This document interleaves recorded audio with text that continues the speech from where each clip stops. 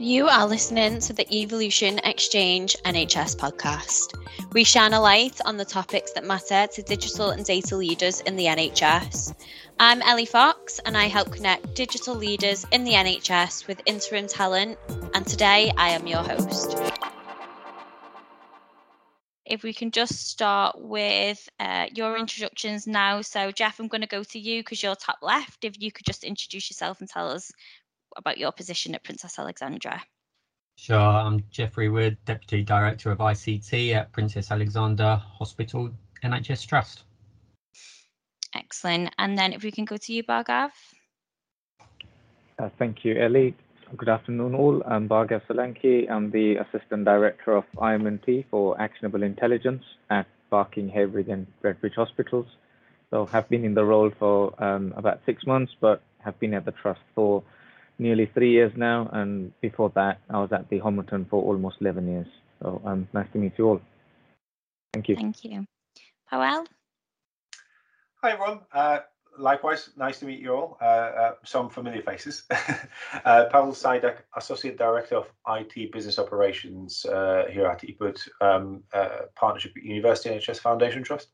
I joined NHS a couple of years ago after almost 10 years working as a technology specialist for private sector organisation, specifically delivering public sector contracts, specifically within prison service and probation. Excellent, thank you. And last but not least, Nikki, if you could introduce yourself, please. Hi, yes, lovely to meet you all. So I'm Nikki Carlon. I am a performance manager at West Herts NHS Trust. I transitioned to the NHS from the private sector about, I think, over 5 years ago. Thank you. Right, so we'll get underway with the questions. So I'm just going to go in the order of introductions just for easiness. So Jeff, you've asked that we move from company cars to lease cars to use your own car and claim petrol. There is still quite a stigma around using your own mobile phone use in the NHS. We are looking at encouraging our employees to use their own mobile phones for a variety of applications, including our cloud telephony system in the trust. By general encouragement, using the ease and efficiency this will give them to considering a stipend. What are your thoughts and plans on bring your own device? Could you give us a bit of a context to that, please? Yeah, sure. So I think I've come from private sector in the past as well, and then local authority. And I've been used to bringing my own device into work for a number of years. Within the NHS, there's some general rules about nurses in particular not being allowed to have mobile phones on the wards, etc. And I think that sort of needs to change over time. There's the general opinion that nurses aren't allowed those because it looks like they're playing on their phones rather than actually looking up something specific to do with the trust and looking up patient access records and things like that. So we've been toying with the idea of moving more to mobile phones, and also it gives us a lot of resiliency. So because we're cloud telephony, if the network goes down, the whole lot goes down. So mobile phones becomes a bit of a resiliency for us as well. And we've been looking at whether we just keep encouraging people to use these devices and all of the applications that make their job easier, or whether we think about giving them a £2-4 or whatever monthly payment to allow them to increase their own telephony contracts to include unlimited calls and 10 gig of data and things like that. So it's sort of around that sort of area that I'm thinking, it's a tough one. NHS is fairly new still for me. It's 3 years, so I'm still trying to work my way through the nuances, and I just thought it was a good opportunity to ask that question here. Thank you. And then if we go to you, Powell, you've got your hand raised. Yes, that's a definitely interesting one, Jeff. Here at TPIT, we sort of a little bit flipped. So we actually have got a big workforce with a lot of Trust mobile devices, and some staff using also contributing towards their own costs to be able to use Trust mobile device for personal purposes. The bit that really sort of always sticks when it comes to BYOD is that approach to privacy. And I really like how you sort of positioned the question around the company cars to private cars use.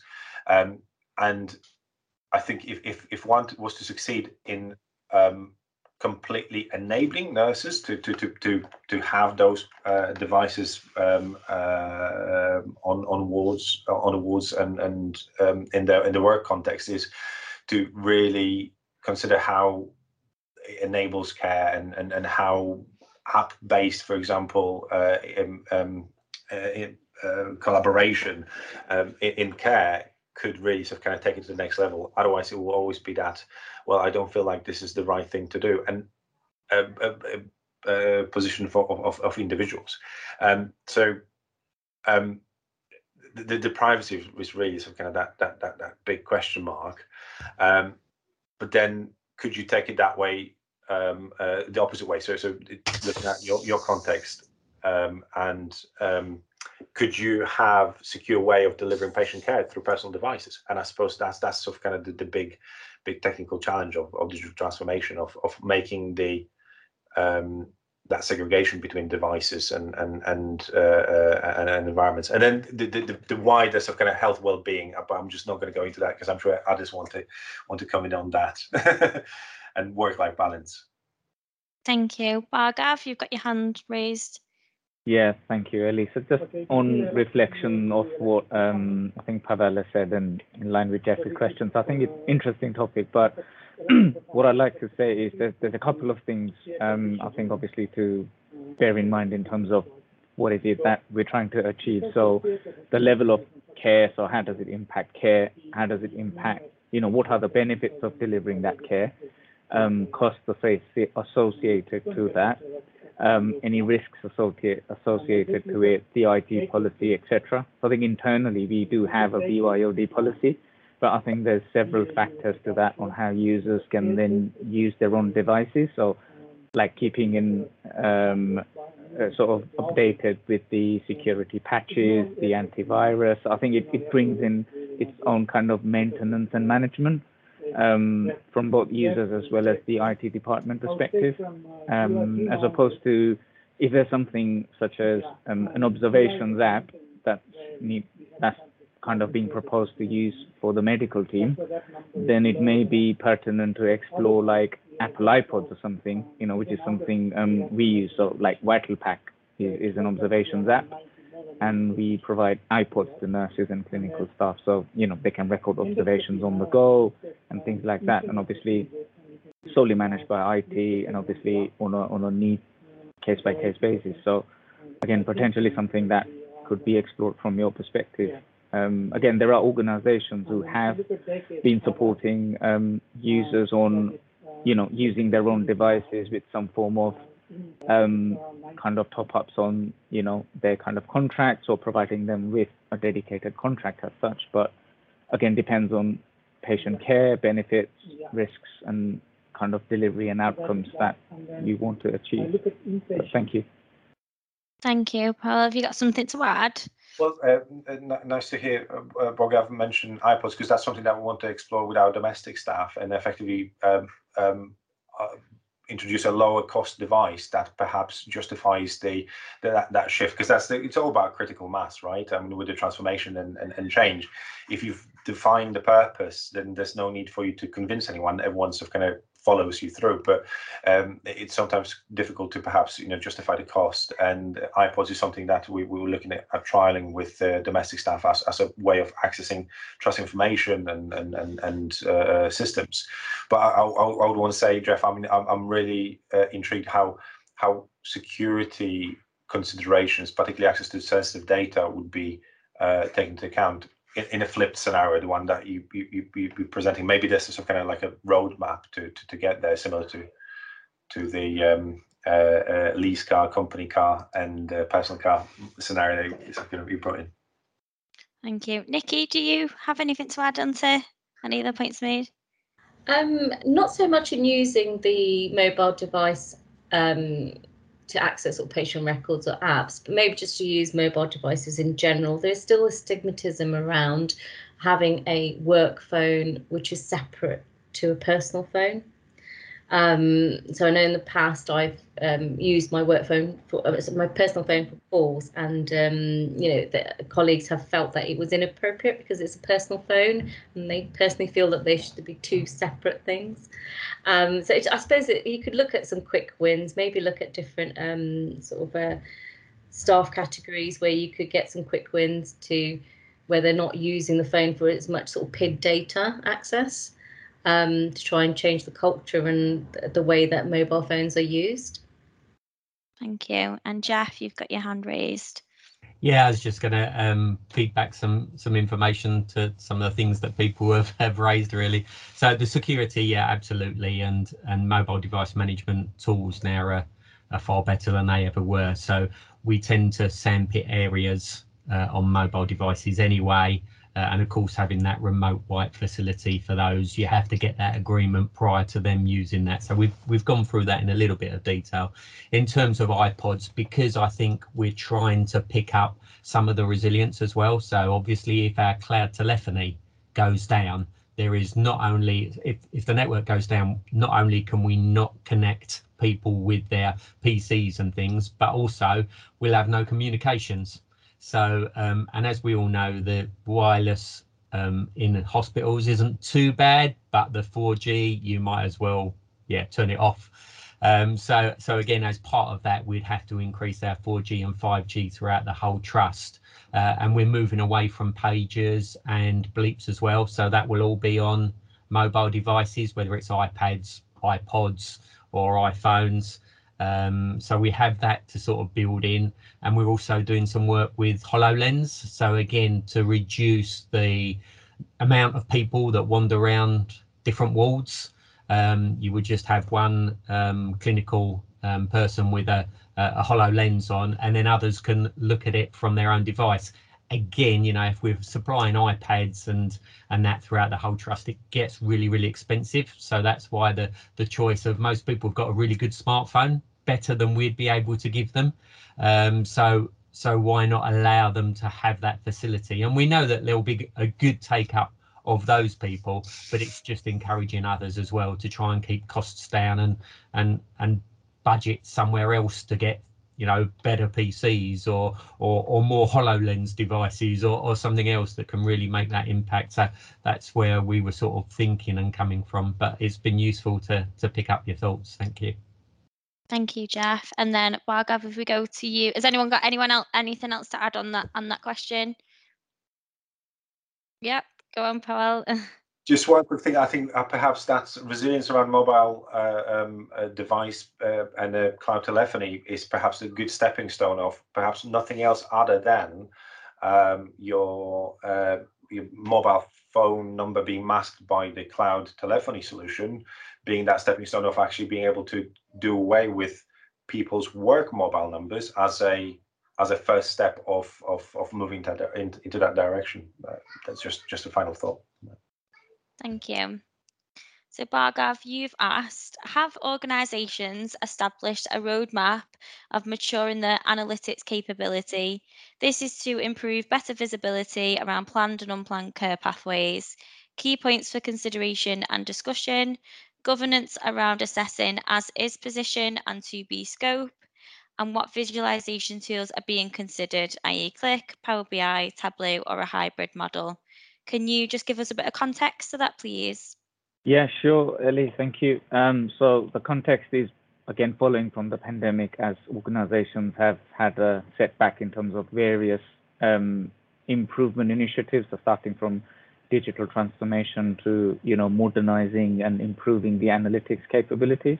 So over the last 18 months, obviously, there's been a setback in improving the planned and unplanned care services, and it has affected trust in a number of different ways. But again, moving on, or obviously coming out of that in some ways, keen to know how other organizations are looking at improving or maturing their capabilities. So it's kind of to improve local capabilities, and then B is moving in direction of ICS, how are the acute partners or community partners then reviewing their capabilities in order to harmonize reporting. So obviously, if organizations are exploring at cloud features such as available in ClickSense, or even if it's Power BI, then how is it that they can pool their resources, harmonize reporting, review the as-is position, agree something that's common to all? And obviously there'll be an element of difference, but if they can, certainly there will be common themes that people can look at in terms of strength, weaknesses. So I think this is about kind of local partnerships as well as local improvements.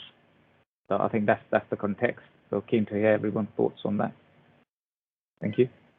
Thank you. Jeff, have you got anything to say on that one? Yeah, I guess, I mean, we're using ClickSense, I think, at the moment. So it's something that we're constantly pushing to get more and more of our data into a readable format that we can then surface in ClickSense, so that it's easy on dashboards and things like that. So I know exactly where you're coming from. I think, again, stepping into the NHS from outside, and it does feel like I've gone back a little bit in time. It's very difficult not to look at some of those things that we used to use, like GIS, for geolocation stuff. That's something particularly that we're not very good of in the NHS. We can't I was just trying to get a general view not long ago about what our Harlow stats were for internet usage and people with digital training and things like that. I couldn't get that information from anywhere other than the 2010 census, which is was not much used at all. So I completely agree, with where you're coming from. Our plans just aren't mature enough in that area, and I think until we all start sharing data more and get some more proper population health data between the ICS, between the trusts that we all join up to, and between our local authorities as well, when we can start getting social data and stuff to mix in with that, it's going to be really difficult. And I think we all are going off in different directions, unfortunately. So I think it's a worthwhile one to bring up.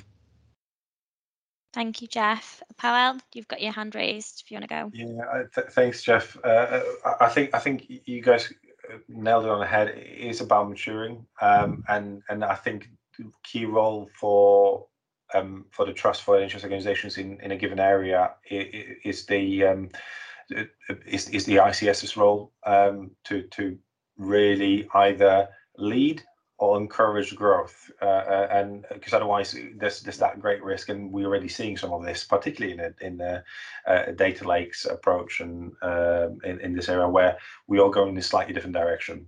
Now, I'm not too worried about it, because at least we gathering the data, but the visualization is kind of almost secondary.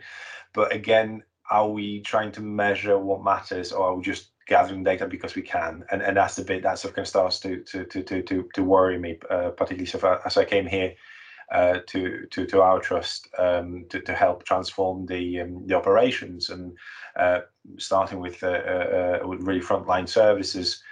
It's really difficult to sometimes find the right information in the noise that is the amount of data that we're perhaps collecting about services that we're providing. But I think in principle, it's that maturing piece that still has to happen across individual organizations and orchestrated by ICS. I think that's the word I use, Bogaf, isn't it? Thank you. Jeff, you put your hand up next if you want to go. Yeah, I was just going to follow up on what Bauer was saying about the data lakes. You're absolutely right. And I think the problem is that we're talking a lot about predictive analytics now rather than prescriptive analytics. And we really should be going that one step further again. Again, there's a lot of maturing to do in that area. And I think there's so much data. We're not really, even when we surface it in nice little pretty graphs and pictures to make it easy for people to see, they're not really thinking about what it means and what it could do for them. So that's where I think we should move more into the prescriptive analytics, where we can actually get actionable data out of it that we know what to do with. Thank you. Bhargav, if you want to go next. Yeah, thank you, Alice. I think really interesting and good points from colleagues. Really useful to know. I think the way we are trying to explore things is looking at it from an individual process map perspective. So even from a digital transformation piece, if you're looking to improve or make something better, obviously you can't improve what you can't measure. So the first thing is assessing and process mapping what your key elements are, and then trying to review, okay, well, what's the as is, what is it that we want, and how is it that we want the to be position to look like? And then I think providing a set of governance around it, obviously getting stakeholders to agree that scope, which is kind of sometimes challenging because people then not necessarily understand it from their perspective, where they kind of stand in their position. So again, that becomes more around, the data literacy, the knowledge mining, how do you then get users to understand how the data plays a part from an economical perspective, perhaps, cost reduction, patient pathway improvement, and then finally implementing it within the business. And then when it comes to business implementation, again, as Jeffrey said about prescriptive and predictive, I think there's several ways to look at this, but I think a step-by-step process would be useful. So, how are you going to sustain, you then improve, and then transform? And then again, each of those steps would then include a way of getting descriptive analysis kind of right and spot on, so you can understand trends better. Then move on to the predictive bits. What is it that you can make from the predictions, local population kind of predictions, GLA, etc., and then the prescriptive side. So I think perhaps that could be one of the ways to look at it as well, which is something we're exploring. So thank you, but really useful thoughts. Thank you. Thank you. And then Nikki, you've got your hand raised. Yeah, I was just going to say that we are at West Herts, we're on our EPR journey. So we're still at the earlier stages, I suppose, of digital maturity, and we're going to be looking at how much more data goes into test results, clinical notes, and we're going to see how we can leverage that information. Because at the minute we are very reactive to the information that comes through rather than predictive. So we are sort of at the early stages of that maturity model, but in the long term, horizon scanning, it would be great if we can predict what sort of cohort will be coming into A&E. I mean, during the COVID pandemic, I know some regions saw a high increase in alcohol-related admissions. I mean, if we had that predictive ability, then that's something we could preempt and plan for. But again, for myself and my trust, we are still at the early stages. And again, I agree with what Powell said about the sort of ICS level and how we do share that information, because obviously that sort of information is fed in real time to other bodies, but it's not shared.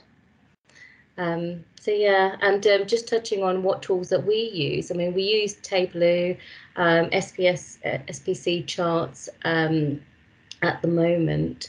But again, with the amount of data that may be coming through once we do have an EPR live implemented, then we could look at other options. Thanks, Nikki. Howell, do you want to go? Well, Nick, you mentioned EPR systems, and I just had a quick scan around the a table, a virtual table, and I just realised you guys all represent hospital, also a group of hospitals, and I'm assuming you guys got to contend only with one EPR system, right? Isn't that a comfortable place to be in?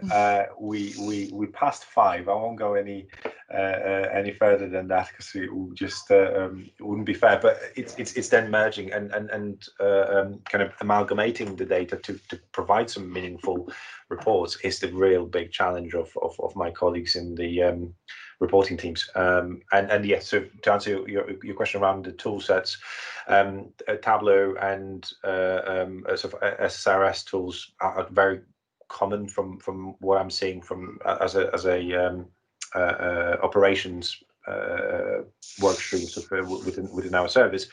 But there's definitely big appetite for taking advantage of NHS Mail's offering and the Power BI tools that naturally come with them. So we're really keen to explore that. Thank you. Has anyone else got anything to add before we move on to the next question? No? Excellent. So if we head over to you, Nikki, as we emerge into a new norm, how do we win the hearts and minds of our partners and staff to continue embracing the virtual methods of working embraced over the pandemic? Do you want to give us some context? Oh, okay, thank you. So over the pandemic, I think we were all firefighting, and perhaps groups of staff who were perhaps digitally adverse, really took it on board. I'll give an example. How GPs started to do the virtual consultations, how they took that up quite quickly during the pandemic. But I also received lots of feedback that many GPs defaulted back to the telephone rather than using the actual video consultation platform. And as we do come into a new norm, that COVID's going to be with us, for a long time, how do we ensure that we carry on embracing or carry on with the momentum that COVID gave to the uptake of digital transformation and using digital tools? Thank you. Powell, we'll go over to you.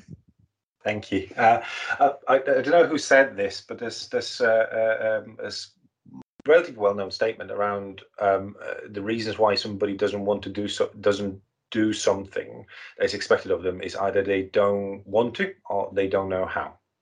And so kind of to break down your question in this context, as ex-educator as well myself, so if they don't know how, there's your answer. So there's a piece of working out how do we bridge that gap of understanding and knowledge, and digital poverty is very sort of kind of on topic aspect of care at the moment, and something that we've launched during pandemic within our trust specifically is a lending library for patients that perhaps, particularly as a mental health trust primarily, might struggle to take part in the virtual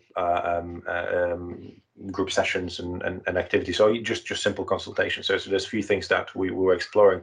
We also were working with Essex County Council on their trial of care phones, which is specifically for more elderly population, and that was quite interesting model as well. So the don't know how kind of thing is covered by either kind of education or actually enabling people through the access to technology. The harder question is around those that don't want to, and really to understand why. It takes a lot of effort, and it's not one size fit all. And again, perhaps just putting on my educator's hat again, there will be reasons why GPs will say that they will prefer phone consultations over video consultations, and the reasons that are given not always the fully understood reasons that actually are happening underneath the surface. So it's a bit of a discovery piece, I think. So if nothing else, Nikki, from my point of view at least, to understand the true reasons why the new norm doesn't happen naturally in those areas. That's my take on it. Thank you, Powell. Bhargav, have you got anything to add on to that? Yeah, thanks. I think on reflection and what Pavel just said in response to Nikki's question, so I think there's a couple of things. So both from a staff and patients' perspective, so particularly patients and how GPs have kind of started dealing with virtual appointments, it has to be based on some form of patient feedback and benefits realization. And obviously there has to be some governance around it. So, as acute trusts get monitored on the percentage of virtual appointments they have, including video consultations, I believe there should be some form of regulatory KPIs for GPs as well. So again, if there's some form of reticence around using technology, and as Pavel said, digital poverty, how is it that we can collectively improve and even make some of the colleagues within primary care realize the benefits? So it's about socializing more and more, passing on the message, communication, regulatory evidence, as well as patient feedback. I think that would be key. From a staffing perspective, I think, again, there's a number of ways, and staff have really, taken on agile working. So obviously, as long as there is some form of policy around agile working, and often so that people don't mix agile working versus flexible working. Obviously, provision of devices, security and those sort of things. I think obviously there's an element around staffing that could be addressed in a similar way. Thank you, Bhargav. Jeff, have you got anything to say? Yeah, so I think it's a good point, and I know we've sort of looked at, you know, video consultations as one aspect, and the fact that that sort of went backwards, but a lot of things haven't gone backwards. A lot of things are carried on progressing, and I think that's the bit we need to sort of focus on. I think IT previous to COVID were quite hampered in what we could do and what we couldn't do. Our funding wasn't great, and then all of a sudden the doors were opened and we put all this great kit in and we got it in quick, and people were able to use it, and I think we need to capitalize on that and carry on capitalizing on that. I agree with you about clinicians. When you think that, you know, the medical, the way the clinicians work, they've probably been doing the same thing in the same way for goodness knows how many years. I mean, a stethoscope has been around for years and yet they still use them. You know, there's nothing better that have come out, whereas we come out with something new almost on a weekly basis in the technology sphere. So we have to keep pushing that to them, and also remembering that a lot of what we put in doesn't really give them as many improvements in their day-to-day work as what it does for the trust. So again, you know, the more that we make things accessible, digitize them, etc., instead of them being able to quickly write something down, they now have to learn to type, and it takes them probably 3 times as long as it would have done previous. Brilliant for us. They've got records available.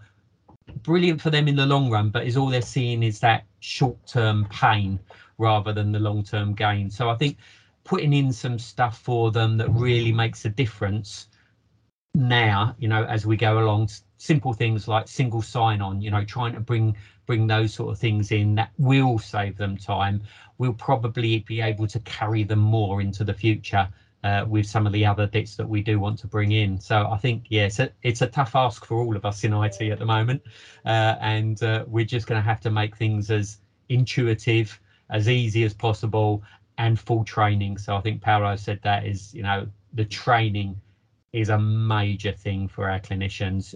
We can't underestimate the time it takes. We put in a new telephony system and we thought to ourselves, it's not hard. Telephones are not much difference, but it was as far as they were concerned. It was just basic stuff like do not disturb and things that we take for granted, and they get confused about and forget to take do not disturb off. Simple things, but we need to train and really understand and then retrain. You know, almost every year it's reminders on a regular basis. Thank you, Jeff. Nikki, have you got anything that you want to add to any of them points or go back to? Yeah, they're very good points, and thank you. And I do take on board Bhargav's point about getting nationally recognised evidence of the benefits. And I did trial a few smaller projects over the pandemic in A&E, and so I think I've taken a lot of learning from that, and yeah, I think you've hit a good, you know, some good points there. But I think the communication is key as well. And if our clinicians aren't embracing the technology fully, the patients will pick up on that. So I think perhaps targeting clinicians a little bit more, just like Jeffrey mentioned, to make sure that they have some sort of benefits and it's more easier for them, like single sign-on. So we didn't have single sign-on, and clinicians found that quite onerous to log in and then log into another system to then make a virtual call. So yeah, really good points. Thank you. Thanks, Nikki. Bhargav, if we want to go back to you. Just one final point to make, please. So what might be useful, and again, that's only a suggestion, is be useful to everyone. So part of digital literacy, be useful to have digital days where, you know, you could almost have like a small counter with you know, the key teams available there. So, you know, from the systems team, digital transformation, informatics, BI, etc. But what we'd have to ask people to bring along with is a piece of paper that they use at the moment, and then obviously place it in each of those buckets to say, well, okay, this is the kind of quantum of piece of paper that you're using. On one hand, you'll get to know the as is, and then on the other hand, that gives us the thought process behind it to say, well, how can we digitalize all of this? Because obviously, you know, the cost of usage of paper is quite significant in some of the organizations. So again, that might be a potential way forward as well. Thank you. Thank you, Bhargav. Jeff, have you got something to add? Yeah, I think Bhargav is right. You know, we have tech bars in our canteen every Tuesday morning and Thursday morning to do those sort of things, and people bring their problems and stuff like that. But I think I don't know if anyone else here. I was started IT before, well, a long time ago, before keyboards were really. We used to use punch cards in my day, but I had to relearn to do touch typing. And even now, I still occasionally go back to my one finger for typing because it's faster. And we have to remember that with our clinicians as well. If there's a faster method for them to use, rather than whatever it is piece of technology we'll put in, you can guarantee that they will fall back to that each time. So it's really important that we get to grips with that training and show them the benefits that Bhargav was saying about, you know, the speed and stuff like that. That is the key thing to get them up to that speed. Thank you. Powell, have you got something to add? Just a really quick point, because I appreciate that we're almost moving into my questions as well. But Jeff, you said it yourself already, and there's no point of us demonstrating the benefit for the trust or even NHS itself, really translating those benefits onto the individuals involved to see how, and I'm just thinking of how the savings of X amount of money by making certain processes more efficient, although a bit more painful today, could bring some more people on the front line, and so translating that onto people's individual needs is quite powerful. So I really like that point that you made there earlier, Jeff. Thank you. Has anyone got anything else to add before we go on to the next question? No? Excellent. Okay, finally, so you asked 2 questions, didn't you? We might get time to talk about them both. We'll see. We're cutting it fine, but we'll see. So the first one was, what do you consider to be the good, the bad, and the ugly of COVID-19 impact on the digital transformation in the NHS?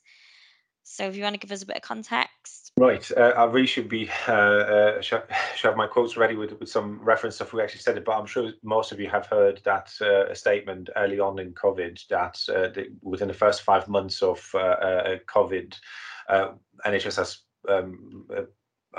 taken 5 years leap of transformation, thanks to sort of the necessity.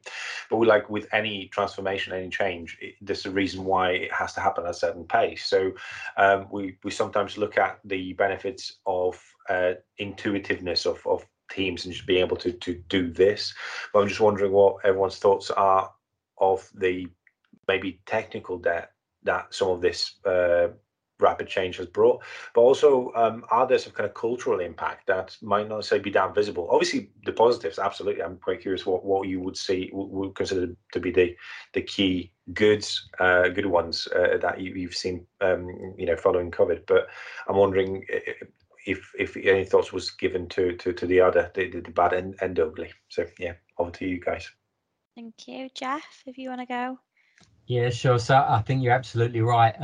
They always say that most advances in civilization come during wars, and it's very true. And for us, the NHS, that was a wartime for us. We were on a war footing with COVID, and it gave us a lot of additional funding that we didn't have, and allowed technology to go at a pace that was really, really quick. But actually, most of that stuff we were probably prepared to do anyway. It's just that we couldn't do it in such a short space of time previously. So I think that was a really good thing for us. I think the transformation to agility as well certainly helps. I think it's about £1,000 per square metre for clinical space, and something like £100 if you were to move to an office. So, by moving all of us admin people out of clinical areas and into a completely separate office space, even off-site or working from home, has made some big savings for our individual trusts, or should make some big savings for our individual trusts. So that was a good thing. I think yeah, there were some bad points. So I agree. We bought loads of new laptops. I was always intending we were about 85% desktop and the rest laptop. We're now probably about 65% laptop in our trust and still going strong. And we've got some iPads as well. And again, you know, coming from a private sector, it was amazing that we're still running with CapEx. And then you have to sort of beg, borrow and steal. We had 65% of our PC estate was over 7 years old when I joined. And I knew that whatever I get now, in 5 years' time, I'd have to beg for that money again somewhere or find some central funding. So I slightly cheated, and all of our iPads now that we procure are on lease. Of course, it's quite easy for people to turn around and say, yes, you're not updating that. It's really difficult for people to turn around and say, oh, the lease is run out, we're taking that away. They'll find the money for the lease more than they would for a capital injection to upgrade. And we're about to do the same for our PC estate as well, looking at device as a service or leasing arrangements. So yeah, absolutely agree. And I'm already sort of thinking about some of the other problems that might occur due to the period that we went through. I think one of our biggest problems at the moment, again, is we're used to at the beginning of a financial year and the end of the last financial year to be so busy as we try and clear off everything. However, during COVID, we were working at pace, and I actually haven't seen that stopping. For me, the pace is still continuing. We're trying to recover from COVID, or we're still going back into COVID. And I still find that not just our frontline staff, but all the rest of the staff as well, specifically my ICT teams, are still working at incredible pace. And it worries me that we won't see an end to that. And we'll start losing staff, the same as we lose staff in the nursing areas, or we'll have staff burning out.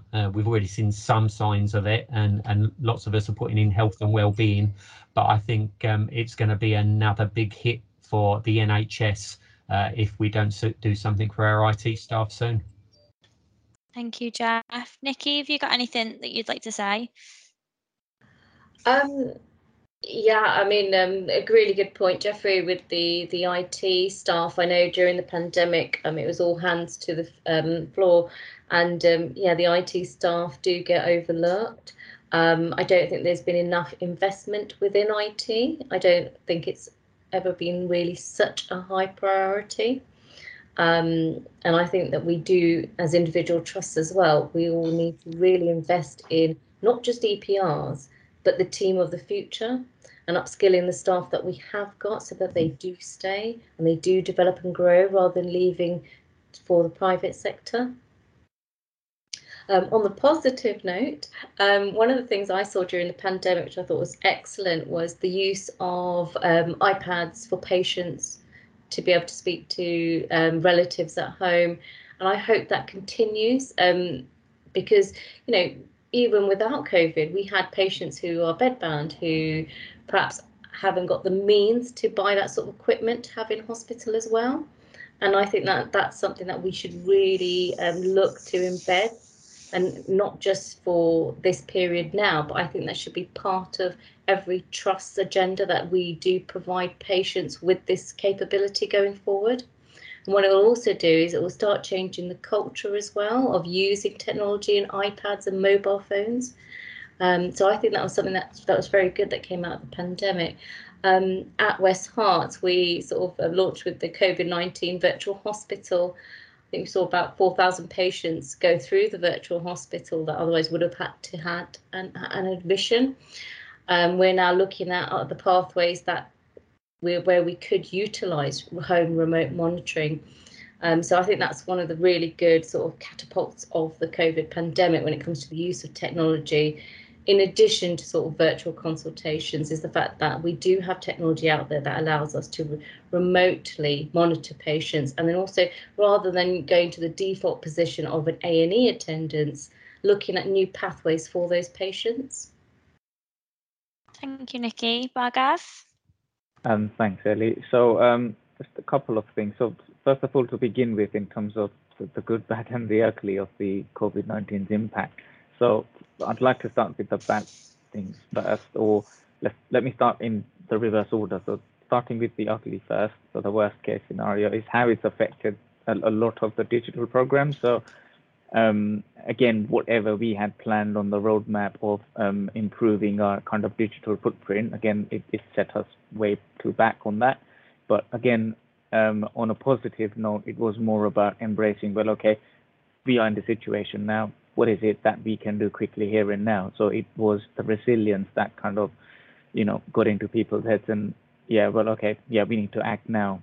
So I think that was the good thing about it on reflection.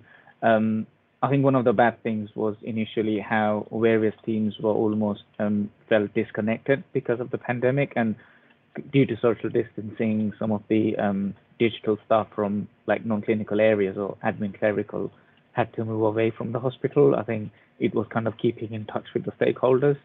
So obviously that initially proved to be challenging in some form. But again, given how the IMNT team rolled out devices, got everyone the right level of training, access, I think that was quite quickly mitigated, which was a really positive kind of note and welcome by a lot of clinicians. From some of the successes that we've had, again, I'll speak from an analytical perspective, is we rolled out certain live dashboards. So again, a number of organizations would have done that, and we established a COVID operational dashboard, which gives them a good indication of the process and the outcome on how they would then make decisions of swapping wards, wherever the infections, staff sickness, absence due to COVID, non-COVID, that sort of reasons. Again, looking at the A&E attendance is live, a number of different metrics. Again, from a digital transformation perspective, we ramped up improvements on elective, non-elective care, because I think, again, we all know in some ways it has affected delivery of those improvement programs. So again, some of the successes on those areas, but yeah, really, really good points from other colleagues as well. Thank you. Thank you. So before we go on to the next question, has anyone got anything else to add? Well, I just want to reflect on a colleague's views. I think I really like Nikki's idea of investing in the team of the future. You're absolutely right that we emerging from chaos. We've got to start working out where actually we are, because we're not in the same place as we were a year ago, 2 years ago. Jeff's points around the shift in the sort of makeup of the of your estate is quite interesting, and I definitely dread the long-term cost of handing out laptops to clinicians. I mean, absolutely right thing to do at the time, but if we're used to shared desktop and balanced environment, individual devices, it's a shift in a different direction, and just considering what the total impact of such a shift would be, beyond even just device costs and stuff like that. And yeah, the one thing that definitely and just from what you guys were saying yourself, you realize that yourselves that one thing that was quickly overlooked, although individuals' productivity might have increased because of working from home arrangements, for example, the impact on collaboration, particularly in teams like service desks and contact centers, where it's all about sort of working together and solving smaller problems but continuously. It is and sort of growing the residual knowledge with individuals is quite lost at the moment, until we get to the point where we've got a clearer plan on the future for those teams. So yeah, just that. Thank you. So if we really quickly just go to the last question, what do you consider to be the universal hallmarks of the most successful changes you've witnessed or implemented? Do you want to give us a bit of context? Right. So this this was the other question, just in case my one of those questions was similar to what you guys already thought of. So we've seen a lot of good change, and undoubtedly, thanks to COVID. But obviously, all of us are working in a in a context of transforming organizations and then making those organizations better business. So I'm just curious, on reflection of rushed changes, agile changes, changes, planned changes, what would you say would be the key points or key hallmarks? I probably couldn't think of any different way of putting it through, of successful change. Thank you. Nikki, do you want to go first? I think for me, I think it's got to be reducing the complexity of the ask, because I think 9 times out of 10 you may think something is very simple, a bit like Jeffrey alluded to earlier, but actually it's not. So from the pandemic, I think that's been one of my key sort of like learning from actually implementing a few projects actually on the shop floor during the pandemic was I think sometimes no matter how much you can make something maybe a little bit more easier, if you haven't got if you've narrowed down the complexity, but you haven't narrowed down the buy-in, you haven't got the buy-in, and the person hasn't got the benefits from what you're trying to do, I think your projects will fail. So I think that, yeah, for me, my learning was that you have to have the complexity. So you need to have systems as simple as possible, but then you also need to ensure that the person using the system is getting a benefit. Jeff, if we can go to you next. So I've seen some of our projects, again, you know, the usual sort of stuff that comes up, intuitive, agility. I think the ones that we've been affected most in reverse, which is the ones we really need to have our lessons learned on going forward, is our patient experience. Because once patients start complaining, that gets to the chief exec far quicker than anything else. And we've been running around in circles trying to resolve problems that actually turned out more to be cultural issues than technology issues. And I think we didn't plan enough for those cultural issues.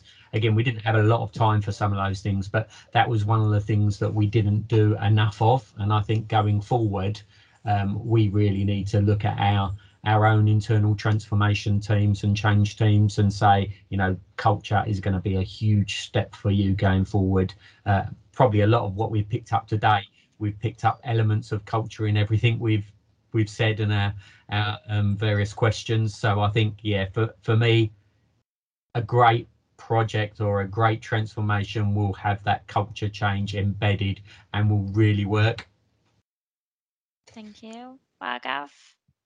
Thanks, Ellie. So I think a couple of things on reflection. So I think there's something about the resistance to change, and obviously how do we tackle that? And obviously in line with what Jeffrey said, it's the culture piece. You know, that's almost about the benefits realization process. So I think depending on what we're trying to change, I think we need to understand the process, which comes back to process mapping, something I've mentioned earlier, so that you can articulate here's how you can really enable and empower people to use that process in a better way, which is about realizing the benefits. And then how do you communicate the benefits to the real sort of users out there, if it's on the shop floor, if it's the exec, you know, number of various staff groups. And I suppose there'll be different ways of communicating or sharing those benefits in terms of how you socialize them. And obviously then understanding, you know, what's the risk around delivery, you know, if it's cost, if it's culture piece. Again, there could be a hearts and mind element where, again, part of the digital workshops, we can invite people through to say, well, okay, talk us through some of your challenges. Here's how we've dealt with some of your challenges, and this is the evidence around it. You know, I think that usually lets people understand and see how, well, hang on a second, that's a really good way of putting it. You know, I might use it next time, or, you know, can I give you a shout next time when I use it and see if you've come up with any issues, you know? I think it's all about socializing, communicating the right level of changes in a positive limelight. So I think that's what I would say. Thank you. Thank you. Raoul, do you want to tell us what your answer to that question would be? I wish I had the ultimate answer to that question, because I think that would make all of us very, very successful. I really like what Nikki was saying, that if we make if the change in itself is too complex, then probably we need to break it down. And Jeff, I mean, you mentioned agile approach to delivering change. It's not about making the change more simple. It's about breaking it down to smaller steps. And we still, I think, particularly again, moving from private sector to public, as a lot of you guys. I can see a lot of perceived complexity as a way of demonstrating the own value and contribution to the problem or to the solution, and really sort of taking a step back sometimes from what is being solved or delivered or implemented is quite key. But yeah, you guys mentioned culture, which is such a key thing, because once you've got your stakeholders, your customers of whatever the change is on board, then you're not really pushing against anything. And I think there's a kind of taking Jeff's approach of actually flipping the question on its head. I would say that if one of the key hallmarks of potentially unsuccessful change is resistance. As much as sometimes people by default are resistant to change, but understanding why it helps, perhaps demonstrate the value and get people involved on board. So yeah, that's the last thought really on it. Yeah, Amazing. it's a $1 million question, I think. Yeah. Thank you so much for joining. I hope you've all really enjoyed it. Really appreciate you taking the time this evening to come on. Thanks, guys.